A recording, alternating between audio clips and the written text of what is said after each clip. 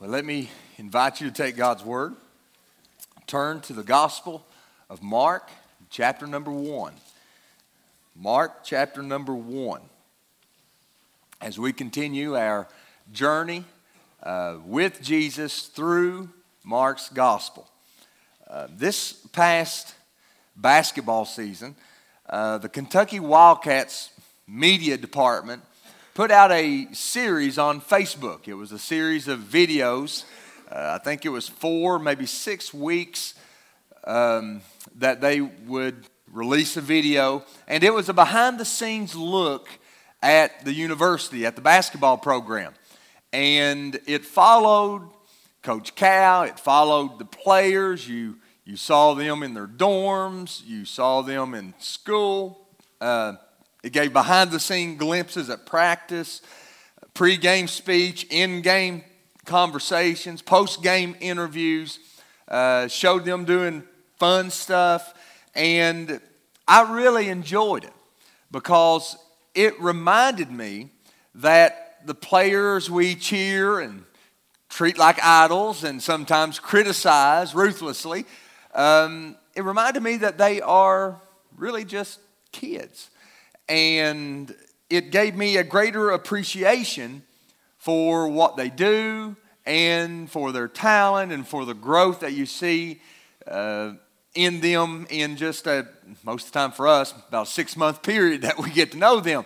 But it was that walking alongside of them, seeing them day by day that really caused my appreciation to grow.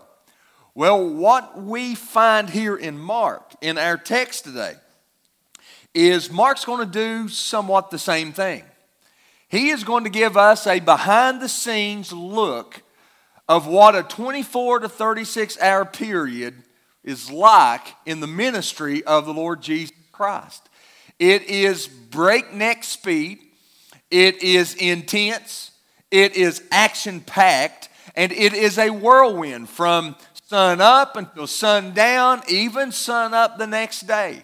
But just as that video gave me an appreciation for the players at Kentucky, I hope and pray that this text will do more than that, but that it will shed light on one aspect of our Lord's ministry, the aspect that is highlighted and the aspect in which this text centers on, and it is on His glorious kingdom authority.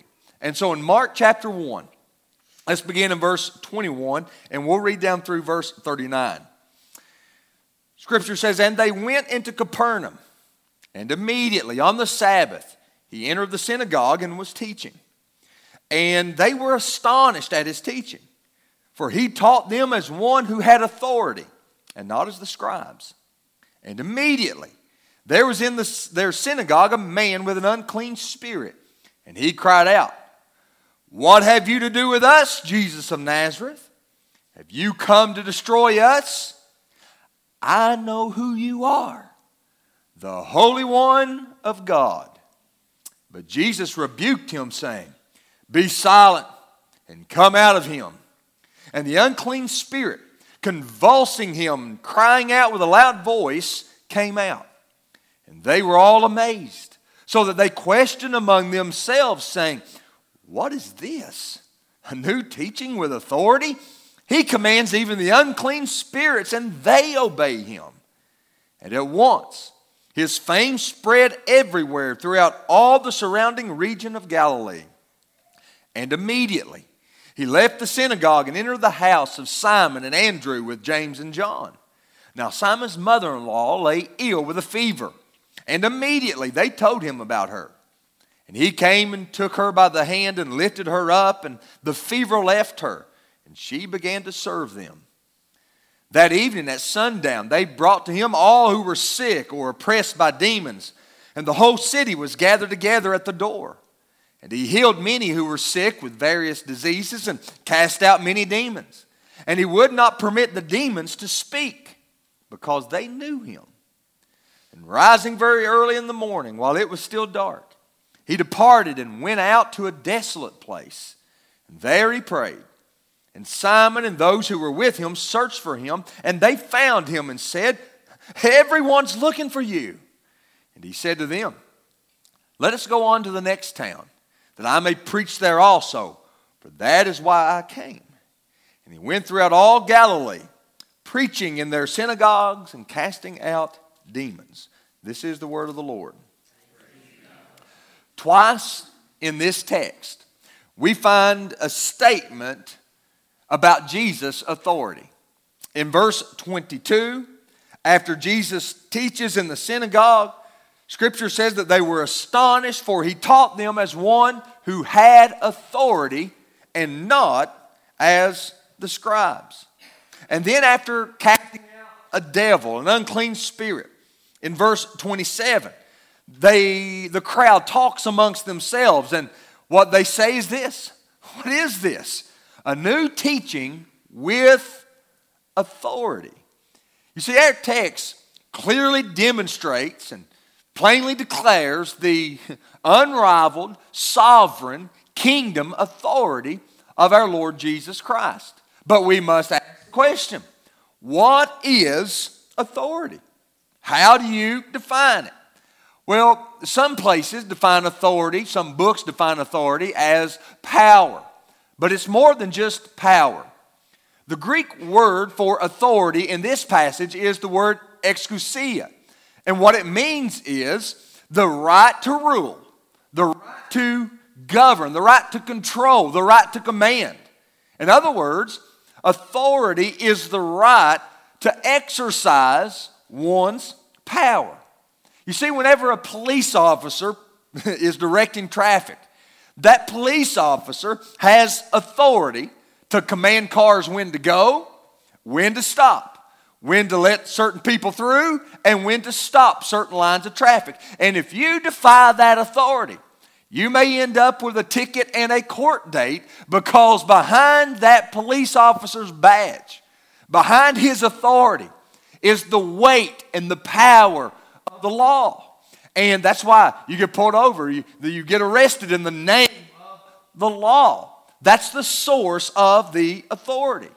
But certain authority is limited to certain jurisdiction.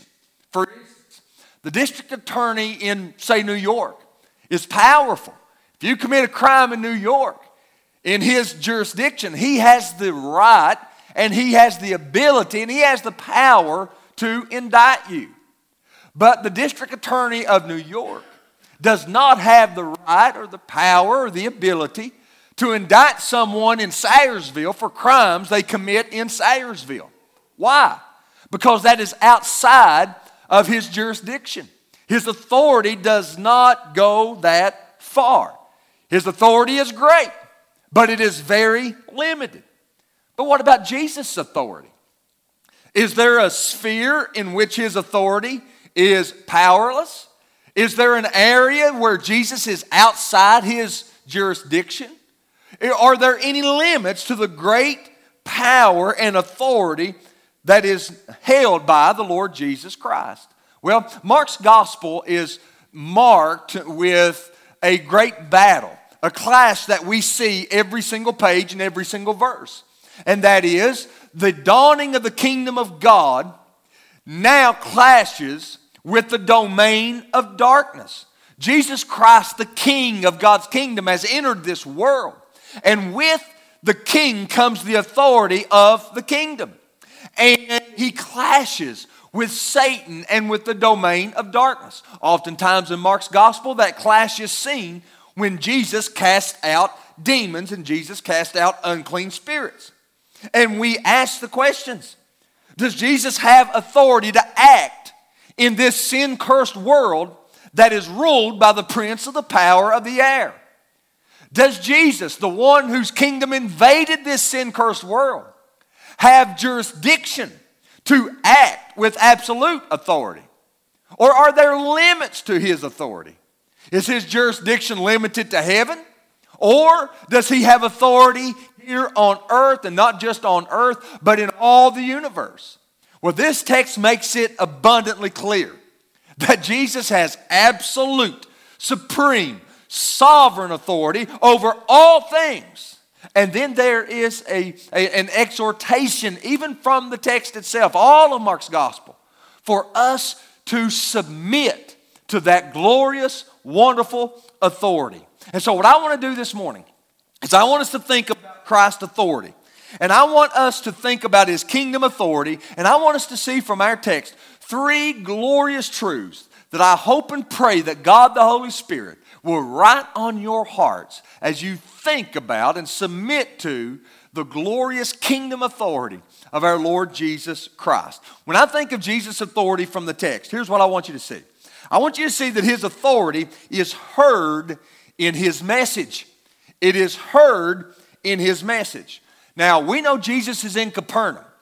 Capernaum in verse 21 is the residence, we know, of Peter and James and John and Andrew, the fishermen Jesus just called to be His disciples.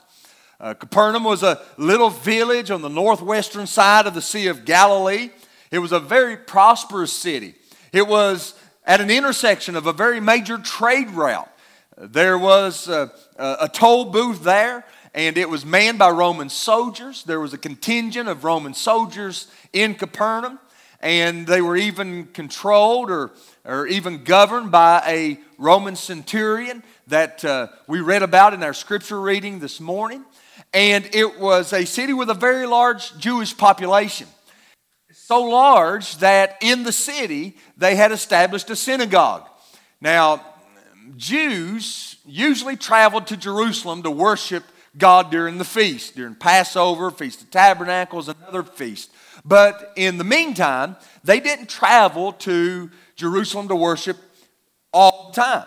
So what they would do is in the cities where there was a Jewish population, at least 10 men, they would organize synagogues. And on the Sabbath day, they would go to those synagogues, they would open up the scroll, read the scroll, and some scribe or rabbi would give an explanation of what the scroll said. And so we have the setting here of when all of this takes place. It's in Capernaum.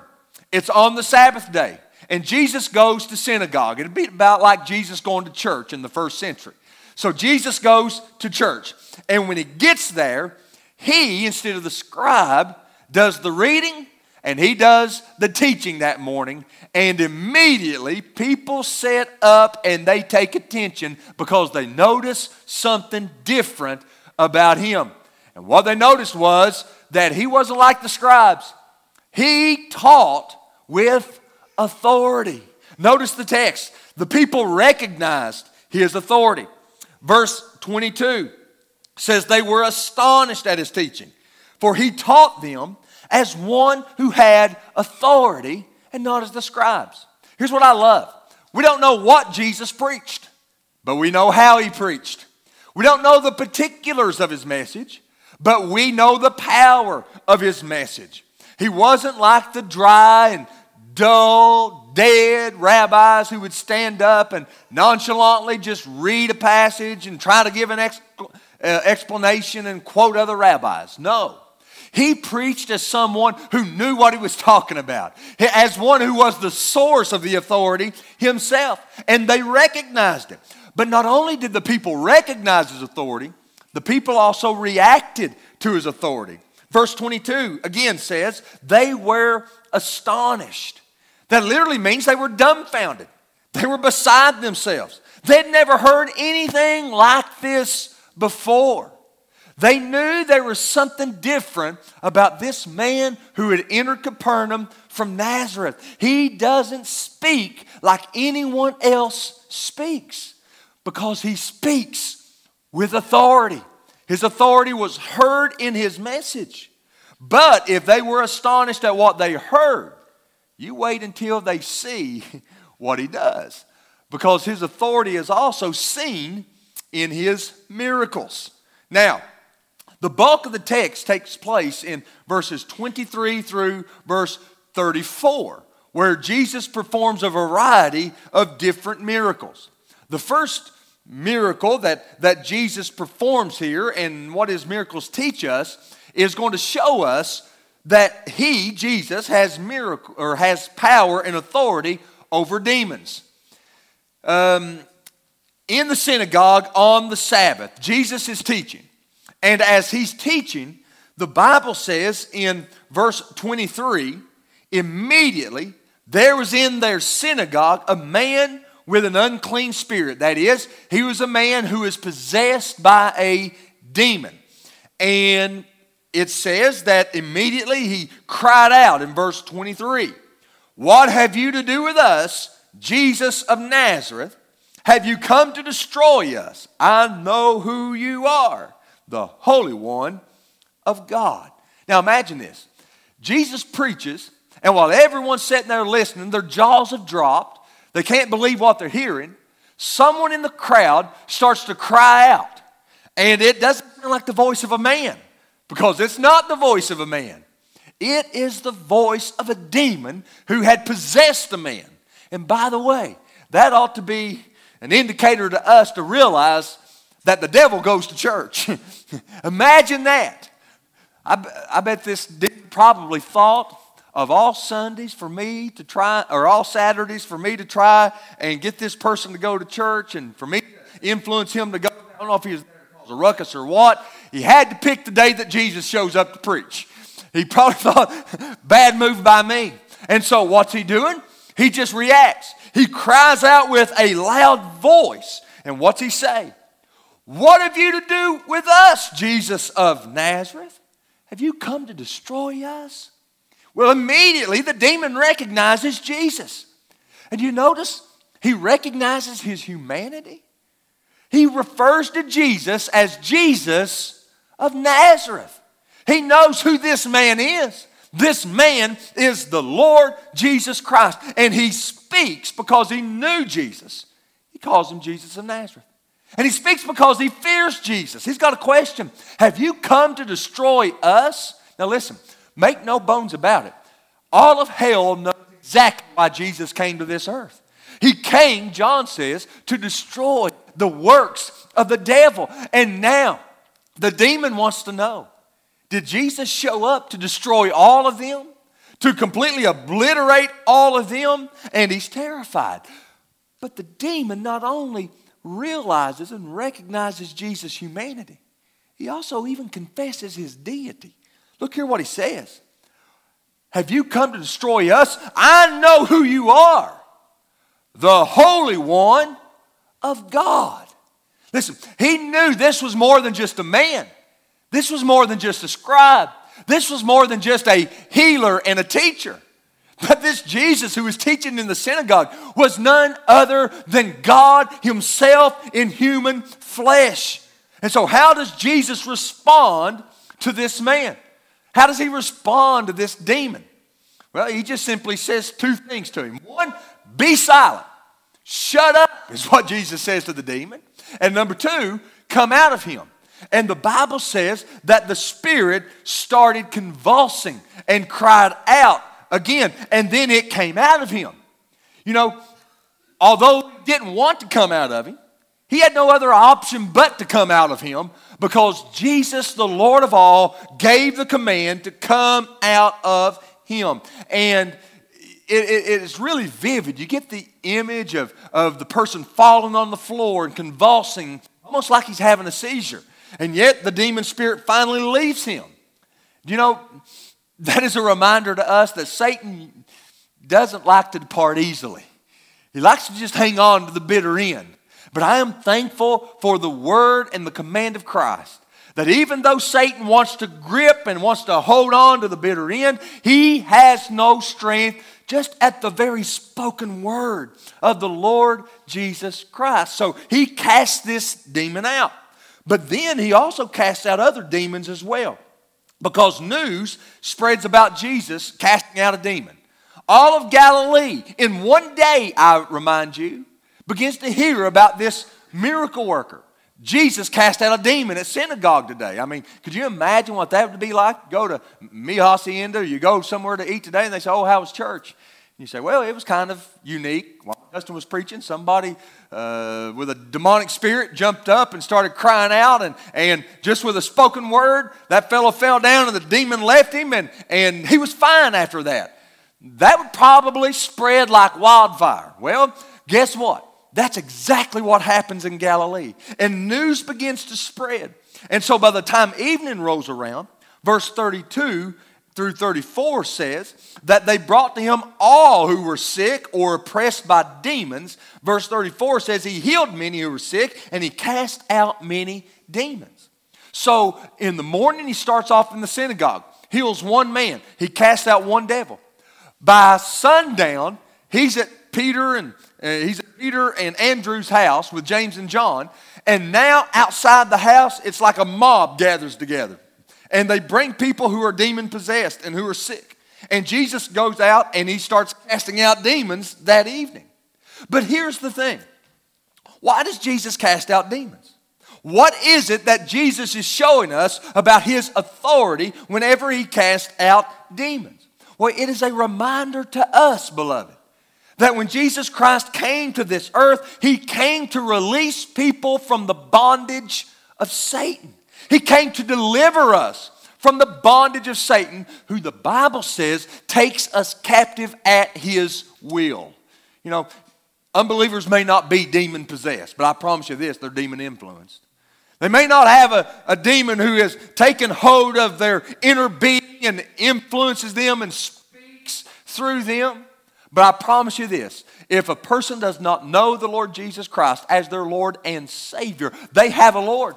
They have a king. They have an authority they are following, and it is the prince of the darkness of this world. But the good news is this: Jesus came to deliver us from the power of darkness and to set us free and to save us. And this text is a reminder that the domain of Jesus' authority, that the jurisdiction of Jesus' authority is limitless. Listen, he has all power in heaven. He has all power on earth. He has all power in heaven and hell. And nothing can withstand his authority. He has authority over demons. He also has authority over disease. Because now what we see is we see in this text that in verse 29, after he leaves the synagogue and he goes with Peter and Andrew to Peter's house, Peter's mother-in-law is sick. She's got a fever. She's laying down. We're not sure what the fever is, but it's bad enough that she can't move. And so they tell Jesus immediately as soon as he walks in the house. And so as soon as Jesus finds out about it, Scripture says that he came and took her by the hand and lifted her up, and the fever left her, and she began to serve them. Immediately, Jesus heals this woman of her fever. The fever breaks, and she sits up, she gets up, and she starts to serve them. But she's not the only one that Jesus heals. Again, in verse 32, that evening they brought to him all who were sick. Verse 34, and he healed many who were sick with various diseases. Now, again, in the crowd that gathers outside the house, there are those who are demon possessed. But then there are people who are sick. Different types of disease, different types of sickness. And while Jesus also casts out the demonic, Jesus also heals those who have disease. But why? What is this about? What does Jesus' physical healings throughout the gospel teach us about Jesus? Are they just here to remind us that Jesus has the power to heal people of sickness? That he has the power to perform miracles? The answer is no. It's much greater than that. You see, just as the casting out of demons remind us that Christ came to deliver us from the bondage of Satan, the healing of disease reminds us that Jesus came to deliver us from the effects of sin. Why is it that people get sick? Why is it that there's sickness in this world? I mean, from a common cold to cancer. Why is sickness a part of this world? Well, sickness is a part of this world because sin is a part of this world. Originally, when God created Adam and Eve and placed them in the Garden of Eden, sickness had no place there. But as soon as Adam sinned, as soon as he rebelled against God, God had told him, the day you eat of the fruit of the tree, you will surely die. As a result of sin, sickness then enters into this world. And what Jesus is doing when he heals someone is he is reversing those effects. And he is showing them that he came to this earth to serve us. He's the servant of Yahweh.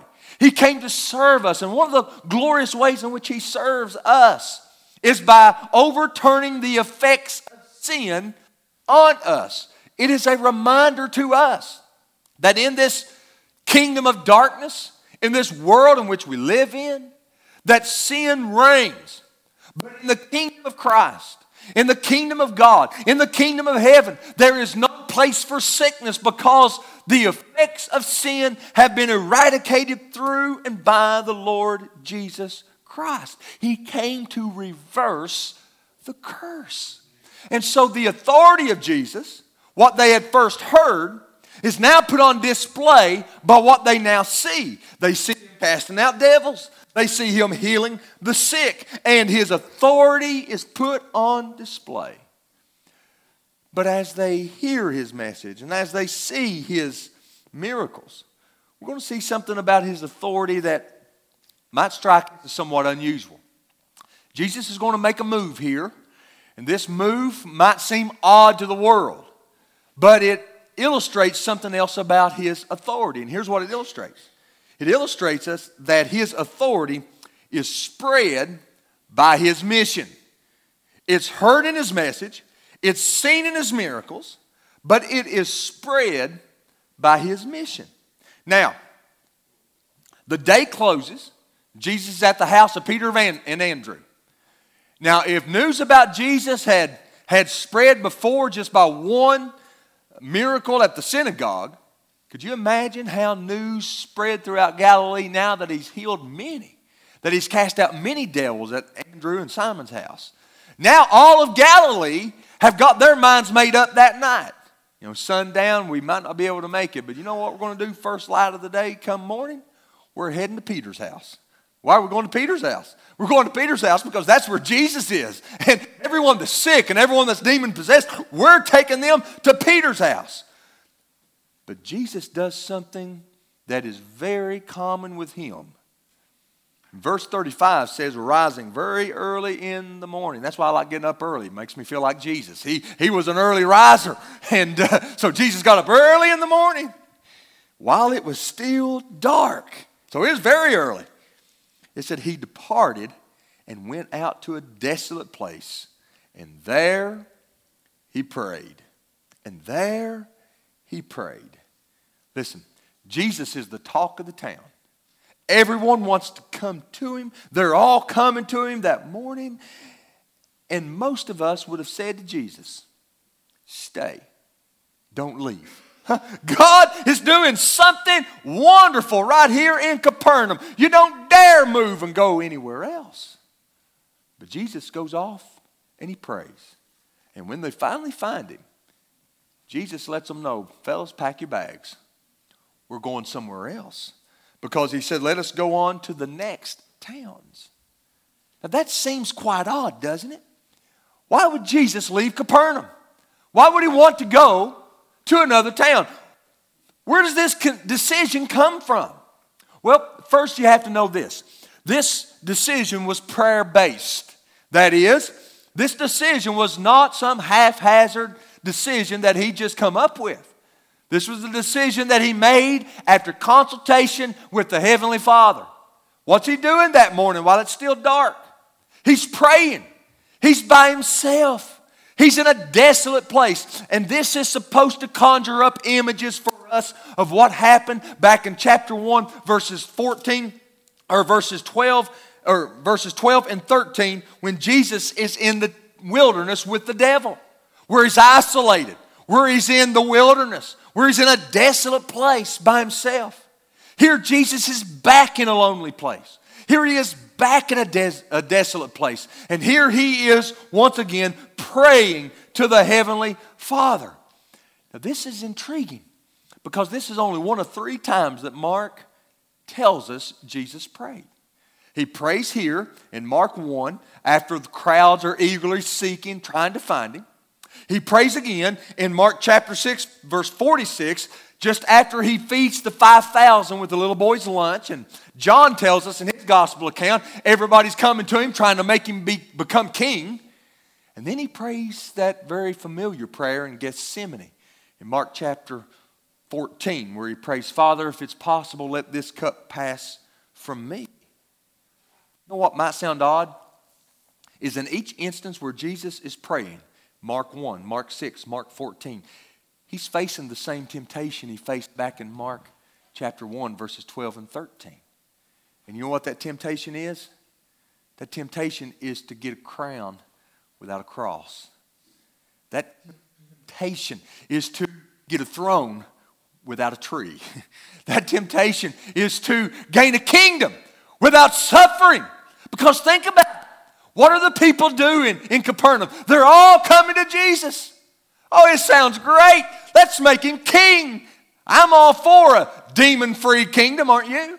I'm all for a sick-free kingdom, aren't you? Let's make this man king. Do you think he would have won a popular vote if he would have walked out and said, I want to be king? Hands down, he would have won it. In Mark chapter 6, after he feeds the 5,000, they come to him and they want to make him king. I mean, guess what? A hunger-free kingdom sounds great, doesn't it? This man can provide that. He's a walking McDonald's. You don't have to worry about food in the desert anymore. He can turn stone into bread. That's the king I want. And then in Gethsemane, with the cross hours away, just a few hours away, and Jesus is going to have to endure the wrath of Almighty God that is due all the sins of his people. He's praying. So much so, and the pressure is so great that his sweat becomes great drops of blood. And he's praying, Father, if it is possible, let this cup pass from me. If it is possible. If there's any other way, if it's possible. If there's one prayer Jesus prays that I don't understand fully, it's that one. I don't understand it. I don't know what's going on in the Godhead at that moment. I can't wrap my mind around it. But I do know this. He prayed that. He's under the stress and the temptation that he faced with Satan in the wilderness. And so what's he doing? He's praying. And now he realizes, after he prays in Mark 1, he's got to get out of town. The reason he's got to get out of town is they want to make him king. And Jesus did not come just to set up some earthly kingdom. He came to die. He came to go to the cross. And so he tells Peter, when Peter finally finds him, they wake up, he's not there. And Simon and the others go and try and find him. And they find him. Their news to Jesus is, hey, everybody's looking for you. I mean, think about Peter and Andrew and Simon and James and John here. Think about what they're thinking. You know, just the day before yesterday, they're just a bunch of no-name fishermen. And this guy comes by and says, follow me, I'll make you become fishers of men. And they just drop their nets and they follow. They're probably thinking, you know what? We made the right choice. Now we're the right-hand men of the most popular guy in town. They come to their house. Where's Jesus? Oh, we don't know, but I'll go find him for you. I know him. So he goes looking for him, and he finds him. And basically he's saying, what in the world are you doing out here? Get out there where your people are. They love you. What does Jesus say? No. Let's go on to the next town. That doesn't make human sense. That defies logic. And then he says that I may preach there also. For that is why I came out. You see, his decision to leave, to go to another town, was not only prayer-based, but it was purpose-based. What do I mean by that? Here's what I mean. The authority of Jesus' kingdom is not a localized power that only a few people get to experience in a certain location. But the authority of Jesus is a globalized power that all the world one day will be brought under. That is what missions is all about. That is what sharing the gospel is all about.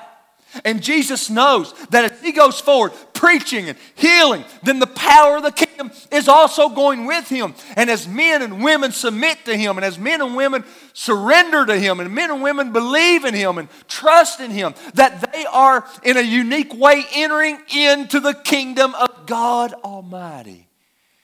And Jesus says, let's go elsewhere. Let's go to other people. Let's take the gospel to others. And it will make sense later when Jesus will say something very familiar to the same disciples here and a few others. All power, all authority is given to me in heaven and in earth. Go you therefore into all nations and make disciples. Baptize them in the name of the Father, Son, and the Holy Spirit, teaching them to observe all things that I have commanded you. And lo, I am with you always, even to the ends of the earth. Do you remember what Jesus taught about the kingdom of heaven? I said it last week. It's like leaven that a woman put in a lump of dough. And before long, what happens to that leaven? It starts off so small. But before long, that leaven begins to spread and spread and spread. And then the entire loaf is leavened. Well, that's the way the kingdom of God is spread. Slow over time. And it started with just a little lump. The scripture says just a little seed.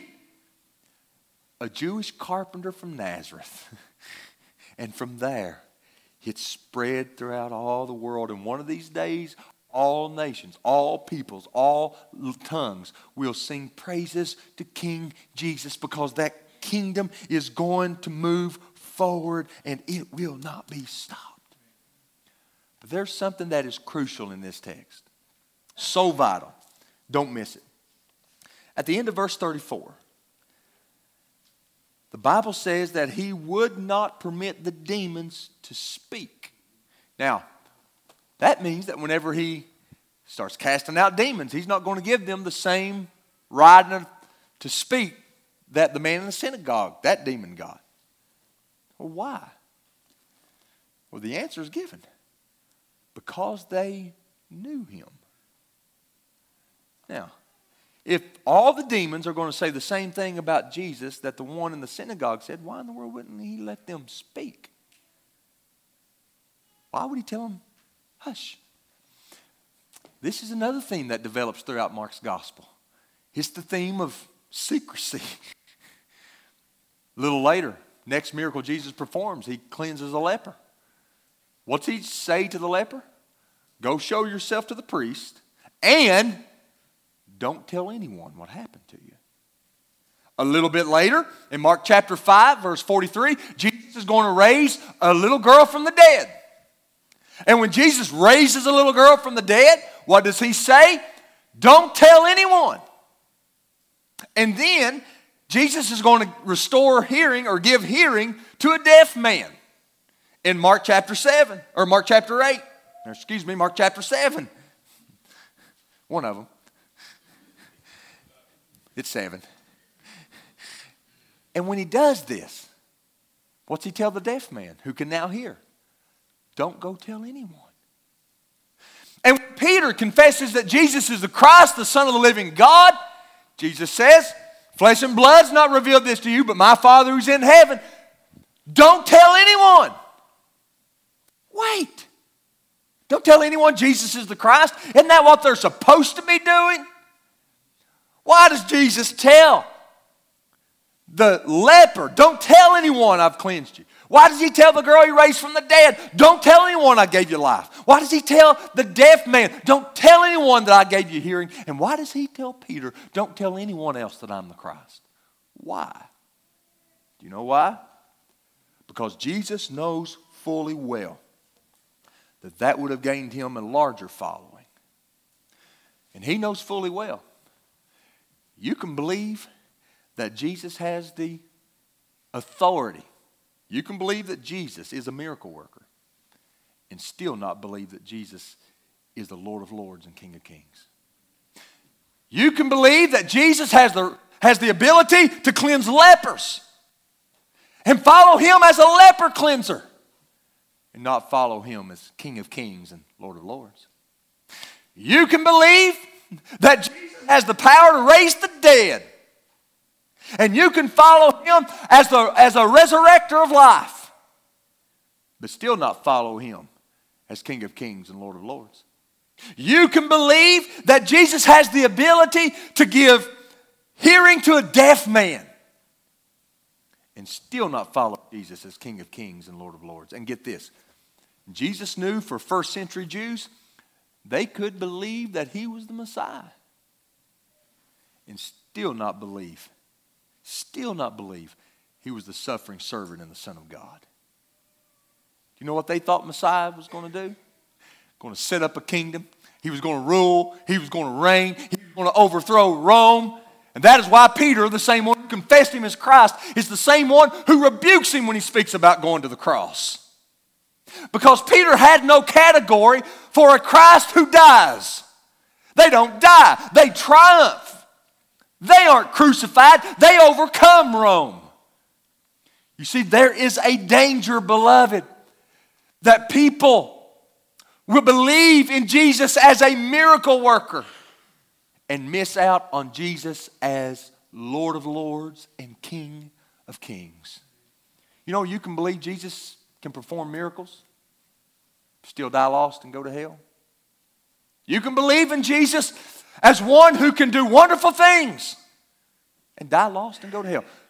Just look on social media. You know what happens to a lot of unbelievers on social media? When they're diagnosed with cancer or a loved one's diagnosed with cancer, what do? They post a prayer request. Now, I'm not one of these pious people who think that person's unsaved. They shouldn't ask Jesus. They shouldn't ask people to pray for this. I mean, that's crazy. It's being a Pharisee, in my opinion. But here's the deal. Do you know why they ask prayer and still yet they're not saved? Because they've got the type of faith the people in the first century had. Yeah. They've got faith that Jesus can heal cancer. He can restore a broken marriage. He can fix their financial ruins. And he can overcome physical ailments. That's why they ask for prayer. But do you know why the same people who in good faith and sincerely ask for prayer for these things, if they die, would go to hell? Because they believe in Jesus the miracle worker, and they've not yet surrendered to Jesus the Lord. And that's why Jesus says, be quiet. Don't tell them.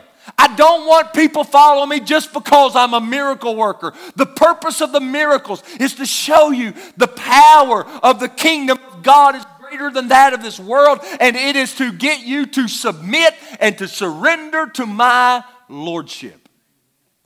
So today, let me ask you, do you believe Jesus is a miracle worker? That he can perform miracles? I dare say you wouldn't come to church on a Sunday morning in the Bible Belt if you didn't believe something about Jesus. But you don't go to heaven because you believe Jesus can heal cancer, or you believe Jesus can heal a disease, or you believe Jesus can fix a marriage, or you believe Jesus can fix these situations in life. It's not why you go to heaven. You go to heaven because you believe that Jesus Christ is the King of glory, who died on a cross to pay a sin debt that we owed, that he was buried and that he was raised again. And in raising him from the dead, God declared him Lord of all. And you believe in him and you trust in him and you submit your life to him. That's the difference. And so I ask you today, is your life under the authority of the lordship of Jesus Christ? Is he your Lord? Is he your Savior? Well, if not, he can be. If not, before we leave this church service, you can leave here a member of the kingdom of God under the authority of Jesus. If you will believe in him, if you will trust in him, and if you will surrender your life to Jesus today, will you do it as we pray?